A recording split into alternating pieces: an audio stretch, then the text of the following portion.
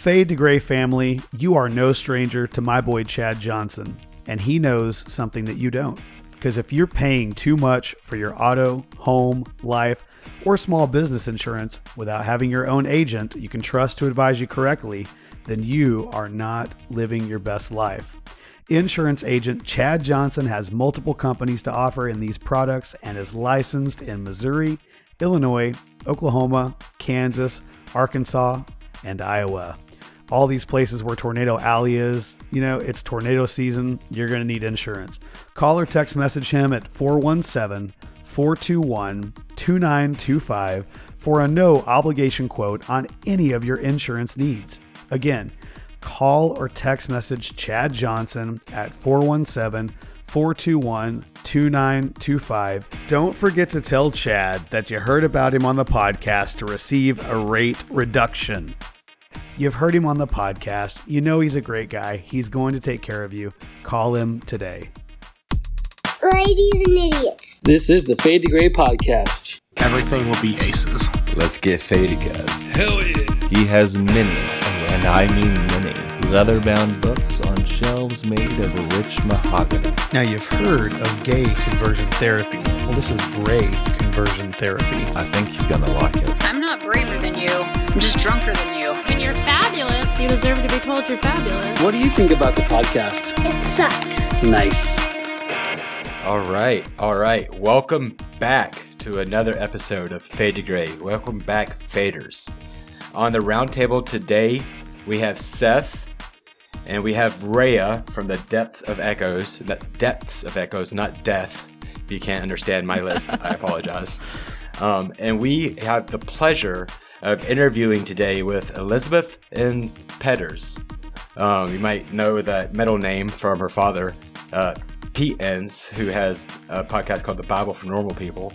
Elizabeth is a writer, blogger, has a website at elizabethpetters.com, and a 17-month-old who keeps her very busy at home. And she had a great conversation recently on the Bible for Normal People podcast, and I reached out to her because her story was very compelling, and I wanted to hear more of it. So very excited to have you, Elizabeth. Welcome. Yeah, thanks so much for having me. I think our first question, Seth, I was wanting to know something. Yeah. Well, first of all, I just want to thank you so much for coming on to our podcast. And after hearing your story on your dad's podcast, I was so fascinated, and I really want to hear more, and I want to get to know you. And so I just want to hear from your perspective, from like a 10,000 feet look down on your story.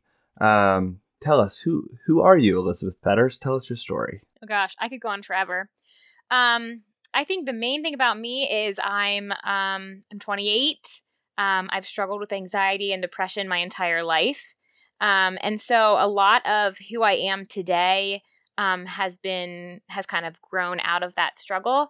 And right now I think my main mission is just to shed some light on mental health in the church, and to just kind of bring about some real conversation about that. That's just really important to me. So that's kind of what I would say my current calling is, or I feel like it is.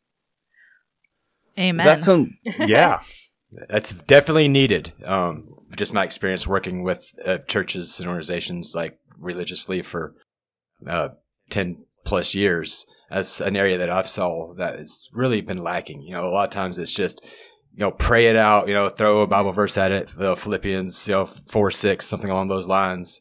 And just pray the scripture, believe that. And if that doesn't work, then there's something wrong with you. You're not doing it right. So, there's been a real push and a trend with things that I've heard talked about, whether it's been on our podcast and other podcasts, just for more of an awareness for like actual like diagnoses, more of an awareness for where people are at, and not just trying to say this, throw scripture at it and expect everybody to get better.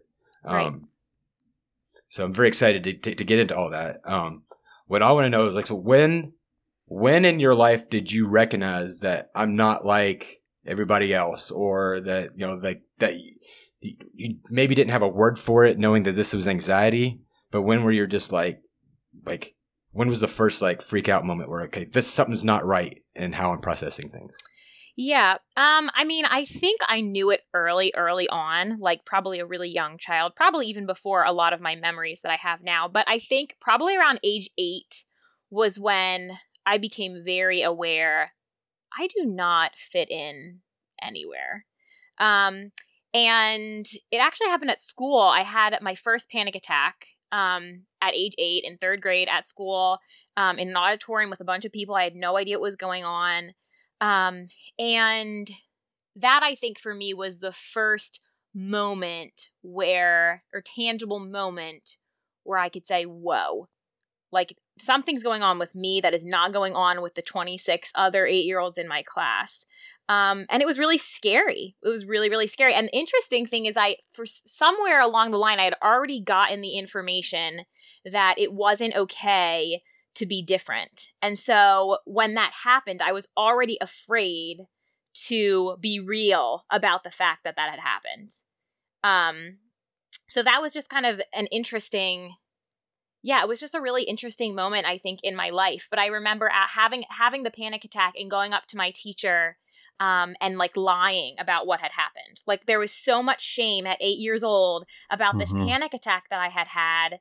And I didn't even know like what it was, but somewhere in my little self, I knew this isn't normal. No one can know this happened. Whoa, that is a huge weight to carry. Absolutely. Like around what year was that? Like, yeah. No, so that would have been like 1998. 98. Okay, cool. Yeah. I'm just getting my bearings for like where we were. Yes, 1998. Yep. Yeah, cool. Okay. Wow. So mental health, from, I would assume most of your education around that or familiarity around that was through the church. And was that just through a very negative lens then? That like having mental health concerns was wrong? Or did that panic attack, was that something you didn't know what it was and it was just so terrifying? Yeah, I think maybe a little bit of both. I mean, as an 8-year-old, I don't know that I was getting the message specifically about mental health, but I think I was somehow kind of getting a message from my community, which was largely the church, that it wasn't okay to be fearful, that it wasn't okay to have something going on with you that prayer wouldn't take care of. And so there was some confusion. Wow. And I mean, for those of you who know my dad's story too, I mean, my parents at this point are conservative Christians. Like when I was a child, I think, I mean, my dad was obviously, he had his own journey, but that was kind of how I was raised, in some more like fundamentalist Christian kind of. So, you know, that's the message that I felt I was getting as a young kid. And so I think it came more from that area. I don't think it was till later on in my life that I really recognized mental health is something that isn't really talked about in this place. I think it was just sort of this general idea of fear is not okay, and kind of things that aren't normal are not okay and are not of God. And so I just kind of, I hid from that a little bit. And I think too, as my parents were processing what was going on with me, you know, I did sort of feel like I was getting the message from other adults that, yikes, what's wrong with your kid? Like, there's something really going on with her. You know, like, shouldn't you do something about that? Like, does she need to be spanked more? Like, what do you need to do about that? And so I was getting this message, fix her, fix her, fix her. And that's rough for a little kid, you know? Like, it's almost shame. Absolutely. That you're dealing with. And at such a young age, I mean, I guess I identify with that so much. Because I struggle with major depressive disorder, and have since I was like 6, when I was in a really bad car wreck. And I felt a lot of those same messages. And I can only imagine what your specific experience was like. And I'm excited to hear more. Were you an only child then, Elizabeth? No. I had 2 other siblings. So I have an older brother who's 31 and a sister who's 25. So at that point, they were both, but my brother and my sister were always very different from me, or at least I felt that they were. So, I mean, there was just a complete difference there in sort of some things that they were going through as kids and things that I was going through as a kid. So it just, yeah. Because I have 4 kids personally, just talking about your dad and the process of growing up in a fundamental Christian environment. And knowing that, like, yes, every child is so different, my oldest being 9. So that's like a year older than your first real panic attack. And so I'm just imagining, like, and I'm sure you've talked to your father about this, and now I know his theology has changed since when you were a child. But I mean, what would that must have been like, like having his pressures of having his kids being well behaved and having to be a certain way. He's getting the same pressures that you're feeling. He's getting those as well, and he's also trying to do his best. Just as a father, you only have the tools that you've been given. And if the tools that you've been given aren't working, I can imagine that being like this devastating as a dad. Like how I'm loving my daughter the same way I did my son, but she's not receiving it the same way. It's not working. So what am I doing wrong? Absolutely. And my dad and I have a great relationship, and we are very similar. Very, very similar. I think more than like either of my siblings. I am so much like my dad. And so I think there was this piece of it too, which, he's written about this before too and talked about this, but he was having his own anxieties. And so the fact that I was having some of those anxieties and he couldn't stop it was terrifying for him. It's a hard thing. I mean, mental illness is a hard thing, and not to really call out the church, because I think that in some ways there's just a lack of awareness and a lack of knowledge, and that's really what it is. And I mean, my personal home church now, I think they have a way more open view of mental health than I had ever experienced, but that's not true everywhere, and it's not true of, Big C church as a whole. So, more to talk about for sure. I was actually going to ask, so I have a 9-year-old, but he has anxiety too. And I was just wondering, what does an 8-year-old's panic attack look like? Like, what did you experience in that moment? Like, what was going on in your body and like your mind? What happened for you? If it's too much to go back there, it's totally okay. No. I'm kind of an open book at this point in my life. It's interesting for me because my panic attacks have always been pretty internal. Which is also very interesting for me. Same idea, like having to hide things from the beginning, like can't have an open panic attack. So for me, what it would feel like is I would always feel like I was going to throw up. Like 100, that was like the first thing. I'd always feel like I was going to throw up. And I would always kind of feel like the world was ending. Like something in my brain and my body just felt like the world was ending. But at times when they were a little more intense, there was the hyperventilating and there was like those kinds of feelings in your body, like you can't breathe. But, I think it's really just this feeling of complete lack of control, is really the best way that I can experience. And even for me now as a 28-year-old I've been doing this for 20 years. I've had panic attacks for 20 years, even when I get one, I recover really quick, but it's just as terrifying in those first few moments as it was when I was a little kid who had no idea what was going on. I think that's probably a really important thing for people to remember about panic attacks. If you haven't had one, that perspective is really important. Knowing that like every time, no matter how experienced you are, you still have to go through the same emotions at first. Yes. So definitely a good reminder. Do you find that there's a specific trigger to your panic attacks, or do they come randomly?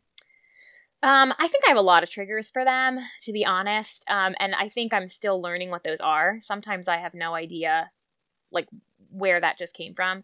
A lot of my panic attacks are triggered by perfectionism, I think. So in areas of my life where I feel like I need to perform, that's usually when I get them. But it can be as simple as like going to the grocery store. For whatever reason, I feel like everyone's looking at me and I just kind of freeze. But I mean, gosh, if we would go through all my triggers, you guys would be here all day. Right. There's a lot of them. I was curious if it had anything to do with your internal dialogue. I'm just kind of letting you know, I'm a licensed clinical social worker in the state of Missouri, and I work for an employee assistance program through an insurance company. And that's something I talk with people frequently. As I've found in working with people that a lot of times their panic attacks are triggered by negative thought patterns and things that they're telling themselves, like, I'm not good enough, I'm not going to be able to succeed, they're not going to like me. And that ties in with perfectionism a lot. At least it did with me. Yeah, I mean, absolutely. Like, absolutely, there's an internal dialogue there for sure. Yeah, and most of it does surround kind of this perfectionism and this idea of I need to be a perfect human in order to be loved and accepted and, you know, that kind of stuff. So there's definitely an internal dialogue there for sure. But sometimes it's like, sometimes you don't even know that you're thinking those things. And then you take a step back and you're like, wow, I was just really downing myself there for no reason. It's, you know, 4:00 on a Monday and I'm shopping for milk and, you know, here I'm in the grocery store and I think I can't do anything right. Like it just kind of comes out of nowhere and you don't really know how you got there. But definitely negative internal dialogue for sure. So listening to your story, Elizabeth, and talking about how your first attack was around 8 years old, and how just shocking to the core that must have been. What point in your story would you say that sort of kind of like leveled out, or where you kind of found hope, or how long? Because you just mentioned earlier how you still are dealing with panic attacks, but you're maybe more aware when they may come, or what your triggers might be, or how to like talk yourself out of it or calm yourself down, whatever process that works for you. But at what age would you say, how long were you dealing with that where it was just kind of out of control, nothing was helping, like, you know, like prayer meetings, well, you know, I don't know if it laying on the hand, like whatever it might have been. What was it that you first found in your life where it's like, okay, there's hope to this. There's I can make it through this. Yeah. I think probably that time, like 17 years old when I went to wilderness and boarding school, I think that was the first kind of jolt to my system of like, okay, there's something, like I could maybe get through this, or like there's something on the other side of this for sure. That was like a first glimpse of hope for me. But in terms of when I really kind of was able to move through life without this intense weight on my shoulders, probably like 5 years ago. Oh, wow. Yeah. Okay. Yeah. So there's two things there. Because I definitely want to hear more about the boarding school. Is that the wilderness camp you spoke about? No, they were two separate things. Oh, like okay. one after another. So let's, but before we jump there, okay, because really all we know at this point is first anxiety attack was at age 8. Okay. Let's first focus in on what was that like growing up as a child in the church and in the Christian circle. Let's hear about it. Were you able to see a counselor? Were you ever able to process that, like receive actual psychiatric help, or was it all through church doctrine? No, I mean, my parents did a pretty good job, I think, of kind of pulling from everywhere. So it wasn't just like, you know, people praying for me. I mean, there was a lot of that. But I saw quite a few largely Christian-based therapists. I did see a psychiatrist. I was on medication as a child, so there wasn't really that like, oh gosh, we got to pray it away. We can't. My parents were very proactive about like, let's figure this out. Like, let's help her out. But I did see a few Christian counselors. I see a Christian counselor now that I love. But back then, the Christian counselors that I saw, weren't great.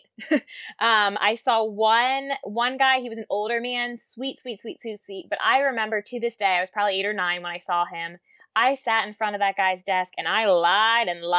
Like I didn't tell him a thing about what was actually going on. And then I saw another Christian therapist, probably I was a little bit older, maybe 10, who like prayed over me the whole time. And I remember as a little kid just being like, this is bull. Like, this is not doing anything for me. That's not therapy. Yeah, it wasn't helpful. So, and I think I saw her maybe twice, and most of my parents were like, yeah, this isn't really what we needed it to be.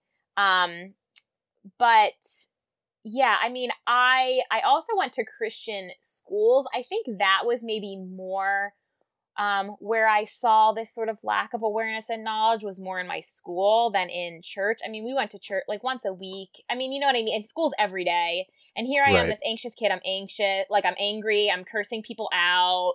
Like, I was very, like, hostile because I was so terrified. And so I would have these interactions with teachers or interactions with the school counselor. And it's just sort of like, no one knows what to do with me. It's just kind of like, oh my gosh, like, what is this devil child, like, in our school? So I think that's where I got probably more the message of, this isn't okay, you are sick, something is wrong, was from where I was getting my education, which was also, like, Christian-based. And I went to Christian schools until I was, in high school. So That was most of my younger years. So you were the rebel, huh? You were the girl that would tell it how it is. You wouldn't be afraid to let it. I was something. Yep. I think that's one of the things that a lot of people don't understand about anxiety in kids, especially. Like, I mean, definitely anxiety can manifest as like anger, belligerence when you're an adult too. But with a kid, it's not just being a brat. It's when you're the smallest human with the least amount of control and there is a war raging inside you, like you cope the best you can. And that might look like a really angry, bratty little kid. But I mean, I just had it the last weekend and I finally leveled with my son. I was like, dude, you're scared, right? About this situation. He's like, yeah. And I was like, okay. But this thing over here that you're freaking out about and having a fit and all that stuff, that's not going to take this pain and this fear away. So you can let that go, you know, but it's really hard. And because as a parent, you want to like help them so bad, but you can't just like discipline it away. That's not how it works. Right. Yeah. I mean, it really is a science. Like there's so much to learn. It's not as simple as just say this, do this. It's a journey. And I think that's like what we're seeing missing in a lot of ways that mental health is addressed today, like both in the church, but not. I mean, all around, I would say there's just this lack of understanding and awareness of like, how do we really work through this, I guess. And I would even hesitate to say that because I'm not really sure it's about working through. I think it's about just learning to kind of navigate that piece of life, you know? It's true.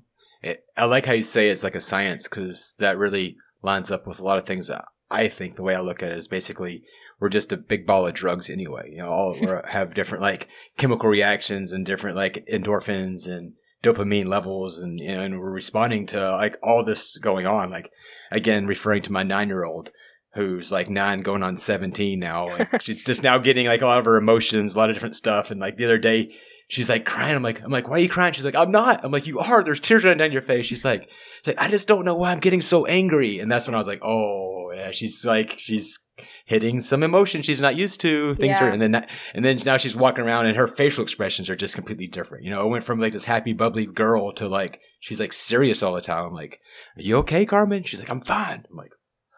I'm like, God help me.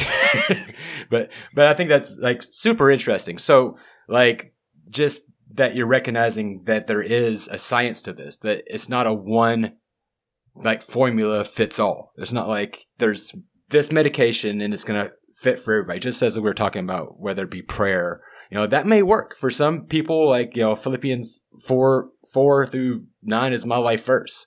But for other people, it's like something that brings up, it's a torturous and like nails on a chalkboard because they were used to like beat that verse over their head to act a certain way. Absolutely. You know? Yeah. I mean, I pray all the time, but I also take Pristique. You know what I mean? Like, so there's kind of this balance there. Like, you kind of got to find what works for you, and both are great, you know? So, yeah. No condemnation on anything, but if something's not working for you, maybe try something different. You know, like what's the definition of anxiety is doing the same thing over and over again, expecting different results. I really want to know about the wilderness school and boarding camp. But I don't want to, am I jumping ahead too soon still? No, you're good. However, you just said the definition of anxiety when you meant to say the definition of insanity. But that's okay. Yes, let's go to the boarding schools now. I felt like we were rushing there for a second. So let's get there now. Let's hear about that boarding school experience. Oh gosh. Well, I first went to wilderness camp. So that was kind of the first step. And that came after years of like eating disorder struggles, refusing to go to school, just a lot of anxiety. Like I couldn't leave my house for very many reasons, insomnia, just anxiety had taken over my life. And my parents had tried a few different things. I was like hospitalized for a little while, and just nothing really seemed to fit me and fit kind of like my diagnosis and what I was struggling with. And so they finally found this wilderness camp in Georgia and sent me there. So I took a plane to Georgia and hiked through the woods for 2 months. And yeah, it was tough. I mean, we could spend hours and hours and hours on that part of my story For sure. So I don't know specifically what you guys are interested in, but I mean, the basic idea is that they kind of strip you down to nothing, you know, and you're making your own food and you're hiking all day and you're sleeping in a tent and they take your boots at night so you can't run and you really, like, all you have. It sounded like you got kidnapped the way you described it. The first time I heard it, they came and they picked you up against your will and forced you to this place where you can't escape and take your boots at night. I mean, it's prison. Yeah, I mean, so it's funny because, I mean, what I tell parents now who ask me, you know, who are considering that for their child, I say, listen, it was the best thing that ever happened to me, but I've had to work through some major trauma about that experience. You know, I mean, even looking back, I would say, like, that saved my life. But there is major trauma for sure. Like, I mean, I slept with my door locked for years and years and years and years. Like, even after my husband and I got married, I don't think it was even probably till a few years ago where, like, we could leave the door open when we slept. So, I mean, there's definitely major trauma there from that.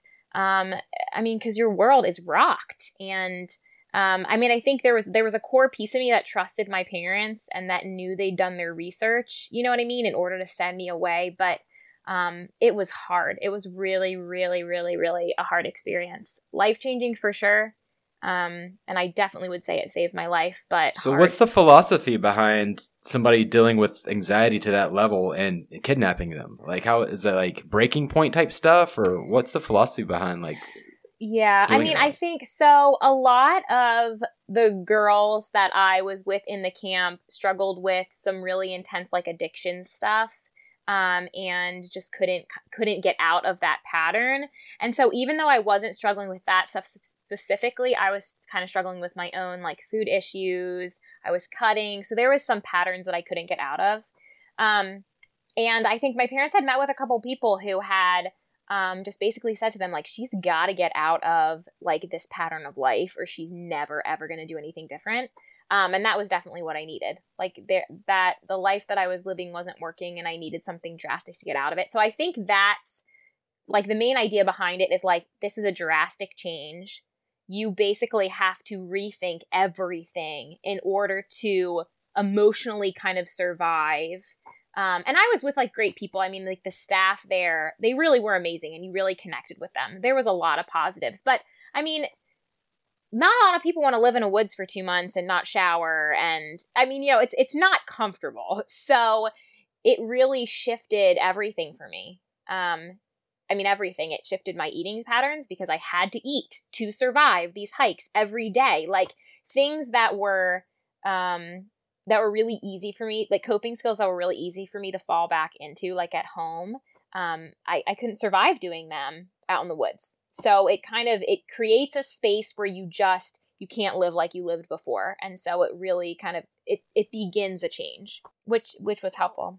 So if you had the opportunity, since you're a parent now, and you went through that experience, and, you know, it was really helpful for you in a lot of ways, like, are there any things that you can look back and go, oh, I would tweak this, and I would, you know, maybe like implement this into the program to help it, you know, kids get through that portion? Is there anything that you would do differently as a parent now looking back at it? Like wilderness specifically, you mean? Like the wilderness camp? Mm-hmm. Yeah, I don't know. It's really kind of hard for me to think back on that just because the way that the harshness that they did it, I think helped me cope with it better. So as much as I would like to say, well, I wish it might have been better for me to see my parents every weekend or whatever, I think the cutoff from the world is huge. Like, it has to happen. And to be honest, I mean, I look at my daughter now and I think if she's like me, which I'm pretty sure she is, poor girl, but if she's like me, like, would I send her to a wilderness camp? And I don't know if I can answer that question. Like, I've thought about it in my head. I think about it, and I think I like to think that I would because I know it saved my life. But at the same time, like, I lived that. And so I don't know. So yeah, for sure. I mean, for me, I like look at stuff and I'm like, well, you know what? Maybe we can head it off a little earlier and maybe we can put better coping skills in place before it gets to that point. You know, that's the hope, but that's really interesting that you don't know for sure whether you would, but I'm glad to know that, it seems like everything that was traumatizing was still ended up being helpful or useful to you in the future for sure. Yeah, absolutely. My high school mentor growing up, he has 4 kids and they homeschooled all of them. and one of them got into drugs, and they sent him to that camp. So Okay. when you shared that you went there over anxiety, I was like, hold up, because that almost was a punitive action. I mean, it was a punishment to go to that camp, to get people's lives back in line. So to hear that you used it for anxiety, just as a counselor, I just, that ruffles my skin a little bit, because there's nothing wrong with you for having anxiety. You shouldn't be punished for it. Right. Well, I think it depends on so many different things. I mean, I think at that point in my life, I wasn't just a 17-year-old struggling with panic attacks. I mean, I was cutting. I wanted to die. I wasn't sleeping. I wasn't leaving the house. I mean, I think there was I think no other option. The options needed had something been exhausted. Yeah. Like right. You needed something big. drastic. Yeah. So I think you're right in so many senses. Like, but I think also too, like a lot of the girls that I was in this camp with, like, I mean, they might have been doing drugs, but behind it all was the same exact stuff that I was going through. I had chosen a different, like I had just chosen a different way of coping. Of coping. Yeah. So, I mean, it felt like a punishment as a 17-year-old, but I think as a 28-year-old looking in on it, I can say it was a last grasp attempt to save my life. And how long did the camp last? I'm sorry. Yeah, I was there for 2 months. So I think people weren't normally there for more than 3. And it just depended a lot on kind of where they were going after and their treatment plan and that kind of thing. So. And did it have like a graduation thing? Or did they give you a certificate? Yeah. Did you have to meet a certain criteria to really said, okay, she's better? Or, well, I mean, obviously you knew you needed more help. So, I mean, there was a lot of different ways that they measured. I did have a therapist in the camp with me. And there were levels that you could move up. You didn't have to be at a certain level to graduate, but I'm very goal oriented. So I just like did all the levels because I needed to be the best and perfect and whatever. But graduation was mostly based on like, is there a plan when you get out of here? You know what I mean? Like, I mean, most of the time people didn't leave before 2 months because it was just, that was kind of the basis of the program. Like, you need really 2 solid months here to kind of reset some of those patterns.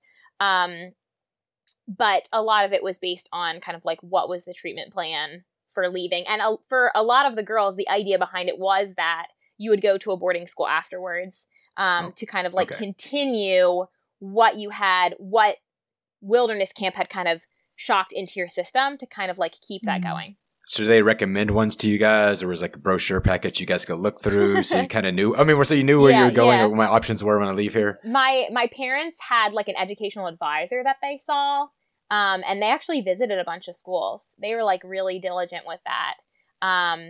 I mean, there was a school that I had heard of from other girls who went there, and I had said to my parents, like, do not send me to this school for the love of God.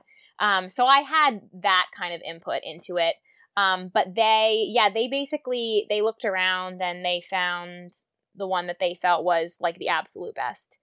And so I didn't have a lot of say in that. I really wanted to come home. I really, really wanted to come home. But I remember when I got the letter from my parents saying I was going to this school, I remember feeling like this overwhelming peace that this was the right thing for me, even though I was completely devastated.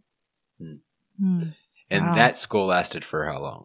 I was there until I graduated high school. So I was there for like 16 or 17 months. Mm-hmm.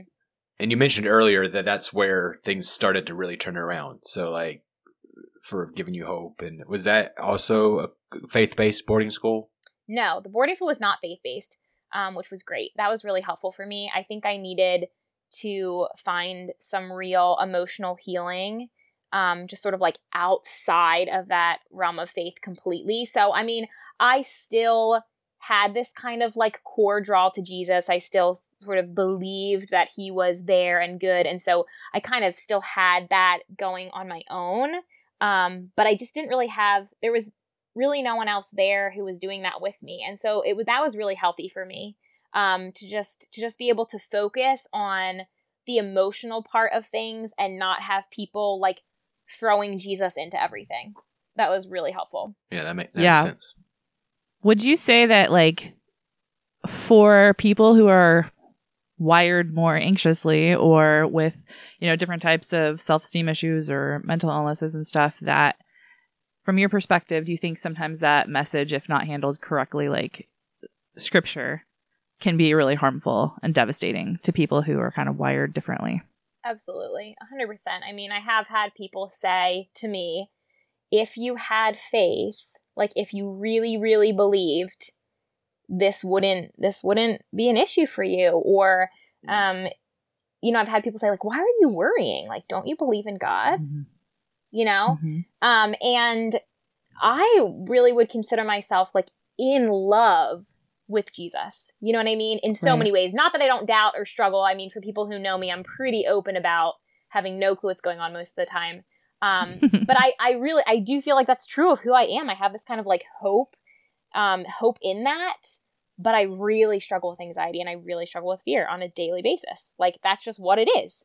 So I think to say that those two can't be happening at the same time, that is just, I just don't think that's okay. And I think then we create a culture of shame and then there's more issues and no one gets really real healing. When the message is, well, if you were doing more, and that's ultimately, I don't think the message that God has for us anyway. So. Right. Yeah. I think that it can definitely, drive people underground so people can't even share what's going on. And then, when we drive people underground, they suffer alone and gets less and less options. And, there's a reason that the suicide rates are going up. Yes. Yes. Devastating. Yeah. Doesn't need to be like that. Does not need to be like that. So I bet you're a big fan of John Piper and everything that Desiring God puts out there then, I'm sure. Gotta love those little tweets that they like to send out. Yeah. Yep. Seth, did you have something? Oh, you just said John Piper, and that took me back. Oh my gosh. That's why you got stuff with social media that's not good for anxiety. I don't even deal with clinical anxiety, and I know to stay off of social media every once in a while just to keep myself sane. Yeah, I mean, you definitely have to have like good boundaries with it. But for me, I mean, social media is huge for me because I feel like social media is where I can really share like, hey, this is what's going on. This is who I am. Like, life's really hard. I mean, that's where I feel like I can be kind of the most real and people can really pick up on it. So yeah, it's a balance for sure. Definitely. Balance. Absolutely. That's something that I think that gets missed is that while social media can be really hard for people with anxiety or mental illnesses, it can also be the one place they feel safe because you have a level of protection, whatever level of anonymity that you need, and you can actually like share little bits and get more comfortable because talking to people in real life about this stuff can be really difficult. Yeah. Because you're face to face with someone who could reject you. Right. And that's why our Marco Polo group is so great. The community there. So we can have these great face to face conversations and never have to leave your man cave or your she shed, whichever one it might be. She shed. Yeah. For sure. What do you think, having gone through this experience and kind of coming to terms with having anxiety and working all of that out with your faith, what would be like the number one thing that you feel like you learned about yourself or about the experience? Yeah, I mean, I think probably the most life-changing thing that I've learned is that life is really just a journey and there's nowhere that I need to get to. There's just stuff to learn. And that's been huge. And I think that's like, I mean, that's true of my faith and also just of my life in general. I think there's stuff to learn and there's wisdom to find and there's so much out there, but it's less of a right wrong game. And I think that I played that my entire life. This is right. This is wrong. This is right. This is wrong. And I mean, God's redeemed everything that I've done, and will continue to do as I mess up for the rest of my life. And that's really freeing. I think when you stop playing that right wrong game and you stop kind of wondering if you're doing enough, you can just really rest. And I think that's the lesson there. So it's more of like kind of like a self-awareness has been really huge throughout this whole journey, probably then. Yeah. The biggest thing that you learned is you're more about yourself. Yeah. I mean, self-awareness for me has been key to connecting to my faith. And I think it's a piece that a lot of people miss. I mean, I think that we're told so often in our Christian walk, know God and study his word, and those things are all great and important, but we miss this piece of him living in us and the importance it is of knowing who he's made us and how he's working in us and all of those things. And so a huge part of my journey, and I think the most healing that I found in the last 4 or 5 years, has really, really been getting to know myself through all sorts of different ways and all sorts of different outlets, but just knowing who I am. And I think that's completely strengthened my faith more than anything else has, more than church, more than reading my Bible. I mean, yeah, people are going to hate me for saying that, but it's true. I mean, knowing myself. I can hear it when you talk, for sure. I can hear the confidence. I can hear the knowing, okay, I have a lot to learn in a lot of areas, but at the same time, the things that I've walked to, you can just hear the confidence in your faith, in your relationship with God, in your relationship with your family, and it comes from, like you said, knowing yourself. A lot of times, we're trying to be somebody else maybe even a good image. We're trying to uphold that, but it's never obtainable. And those are the things that make things like faith and identity just fragile, because it becomes a fearful thing. And it even seems like maybe I'm no clinical psychiatrist. I have no master's degree, Seth, but just listen to you guys' your journey, and it seems like that is so huge that even at 8 years old, if you were just more self-aware, and it's hard for us to teach that, no shame on parents, and I'm a parent myself, so I know I'm screwing my kids up as well. But but if we're just able to reinforce, you are okay, it's okay to be dealing with these emotions. It's okay to be dealing with this fear. You don't have to try to make it into something else, and it seems like a lot of times we're not taught that. And then we become adults and we're still battling these same patterns. We're still reacting and responding from basically as a child, because we still don't know who we really are. Right. And we're still responding. I think it's all about support the journey, support the journey. That's what it is. And that's what it comes down to, because you're right. You can't teach that. You can't teach self-awareness to an 8-year-old. No 8-year-old should really have that. I mean, it's just part of their children. They're teeny tiny. I mean, have you seen an 8-year-old recently? I mean, well, you have. You're a 9-year-old, but they're little. I mean, yeah. So, I mean, it's not something that you can teach. It's really just, I think, creating space. That's good. To journey and for them to figure it out for themselves, and that might look like going to a wilderness camp. I mean, that might look like 1,000 different things, but for me, I mean, that's part of my journey. And here I am, a total mess still in a lot of ways, but I know who I am, the messy and the good. I know all of it. I know exactly who I am. And I wouldn't have if I wouldn't have experienced those things. And so, I mean, the journey is just really, really, really important. As scary as I think it can be. I mean, I'm a parent of a young one, so I haven't hit some huge stuff yet, but I think as scary as it even is, just in general for me raising my kid, I know it's only going to get scarier. And I just keep telling myself, support the journey. And I love it's that. out of my hands. But yeah. Yeah, that's really good. And you definitely should do more writing, get your book out there. I love the way you said that. I was definitely stumbling through my words. I apologize for that, but support the journey. No, that's perfect. I love that. I'm going to steal that. That's really all we can do. I mean, don't steal that. That's mine. I will credit you. Credit me, but you can use it. There we go. We go.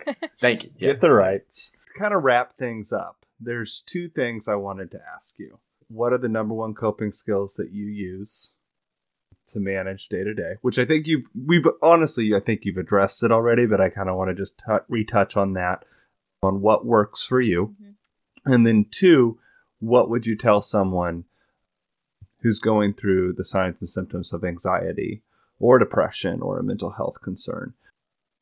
What wisdom would you have to give them? Yeah. When they're young, because we don't know who this podcast is going to reach. Right. It could reach a lot of people, right? And I think anytime that we have someone listen, I want to make sure we point them in the right direction. So yeah, absolutely.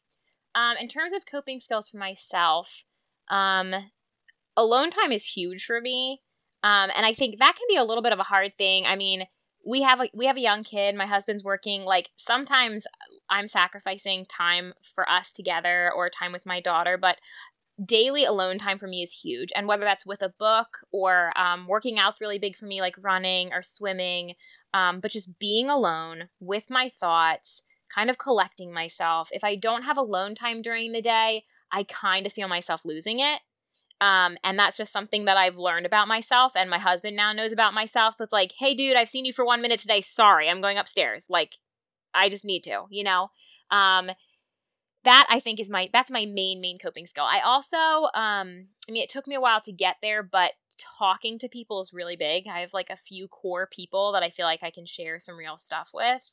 And that's been really important to me, like having other friends who are going through kind of similar things, and I can say, I like can't mom today. Like, I literally think that I can't do, like, someone come get her, you know, just being able to be honest about where I am and what I'm struggling with. Honesty's been really, really big for me, and it's really, really scary. I have these things that I call like vulnerability hangovers, where I've like shared a lot of myself with people, and then I'm freaking out. But that's been really, really healing for me too. That's awesome. Yeah. And then in terms of advice, something that I kind of say to myself a lot is just baby steps. Like, what's that next step? Which is really, really important for people struggling with anxiety, especially if you're struggling with anxiety that's like keeping you from doing things, which is kind of my history. But like, what's the next step? Like, do you need to make yourself a sandwich? You know, do you just need to take that one step out of bed? Like, not how do I get to work today? How do I do all these things? But just what's that next step? And I think that's huge too, even for parents that are kind of struggling with knowing exactly how to kind of fix what's going on in their child, you know, like they're scared and just like, what's the next step? Like, do you go in there and give them a hug? Do you slide a candy bar under their door? Like, what's that next step? Because I think otherwise it can become so completely overwhelming. And then I would also say, find someone who's knowledgeable, like really, really knowledgeable, either someone who's gone through it, somebody who has gone through it and has a master's, like that's even better. But find somebody who knows what they're talking about, who you really, really trust, who can like usher you through either what you're going through or what a family member is going through. Is huge too. The research is stating that the number one protective factor against suicide and severe mental health concerns that get out of control is a support system. It is the number one protective factor. It's huge. Yeah. So I'm really happy you mentioned that. And thank you so much for coming on today. Oh, absolutely. Yeah, you did great. It was a lot of fun. Yeah, thanks so much for having me. I really appreciate it. Yeah, have to have her on Depth of Echoes. Yeah, let me know. Hit me up. Yeah, for sure. So my entry is like my husband has schizoaffective disorder. Okay. So psychosis and all that stuff. Yeah. It's interesting. So it'd be really great to talk to you and get to know you more and hear more about your story for sure. Yeah. Because I also have a little guy with anxiety and my stuff didn't start till later in life. And so I love just being able to hear from people and see what worked for them and all that. So I'm definitely looking forward to talking to you again for sure. Yeah, I love that. Any other plugs that we might have mentioned? Anything you have coming up? Any place people want to follow you? Get you out there? Yeah, I mean, people can follow me on Twitter and Instagram. Twitter is EE Petters and Instagram's Elizabeth Petters. You can follow me there. I just do kind of some real stuff there, and obviously my blog, like you mentioned, elizabethpetters.com. I don't really have anything coming up right now, but stay tuned because there are just kind of some things in the works, and just kind of getting my feet here and really just trying to follow this kind of calling that I have right now to just be real in front of people and kind of see what happens. Awesome. Yeah, you're a natural. Great Thanks. job. Thanks for being on. Yeah, thanks so much. Thank you. Awesome. What is up, Fade to Gray family? This is Chris, and I want to talk to you about something we've been telling you about all season long, and that's Brian from BoundlessFinancialSolutions.com. He can help you set up a budget, learn how to invest your money, and even help you understand your retirement.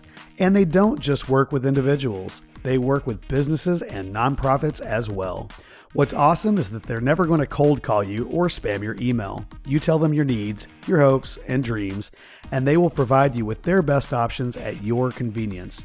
Listeners of Fade to Gray can call 413-977-9967 and ask for Brian, or you can email him directly at brian@bfs-team.com, and that's Brian with an I, and mention the podcast to receive a free consultation. That's hundreds of dollars in value. Services are available where licensed. Look, you have no excuse not to get your finances in order. Visit boundlessfinancialsolutions.com and let them remove your financial fears today.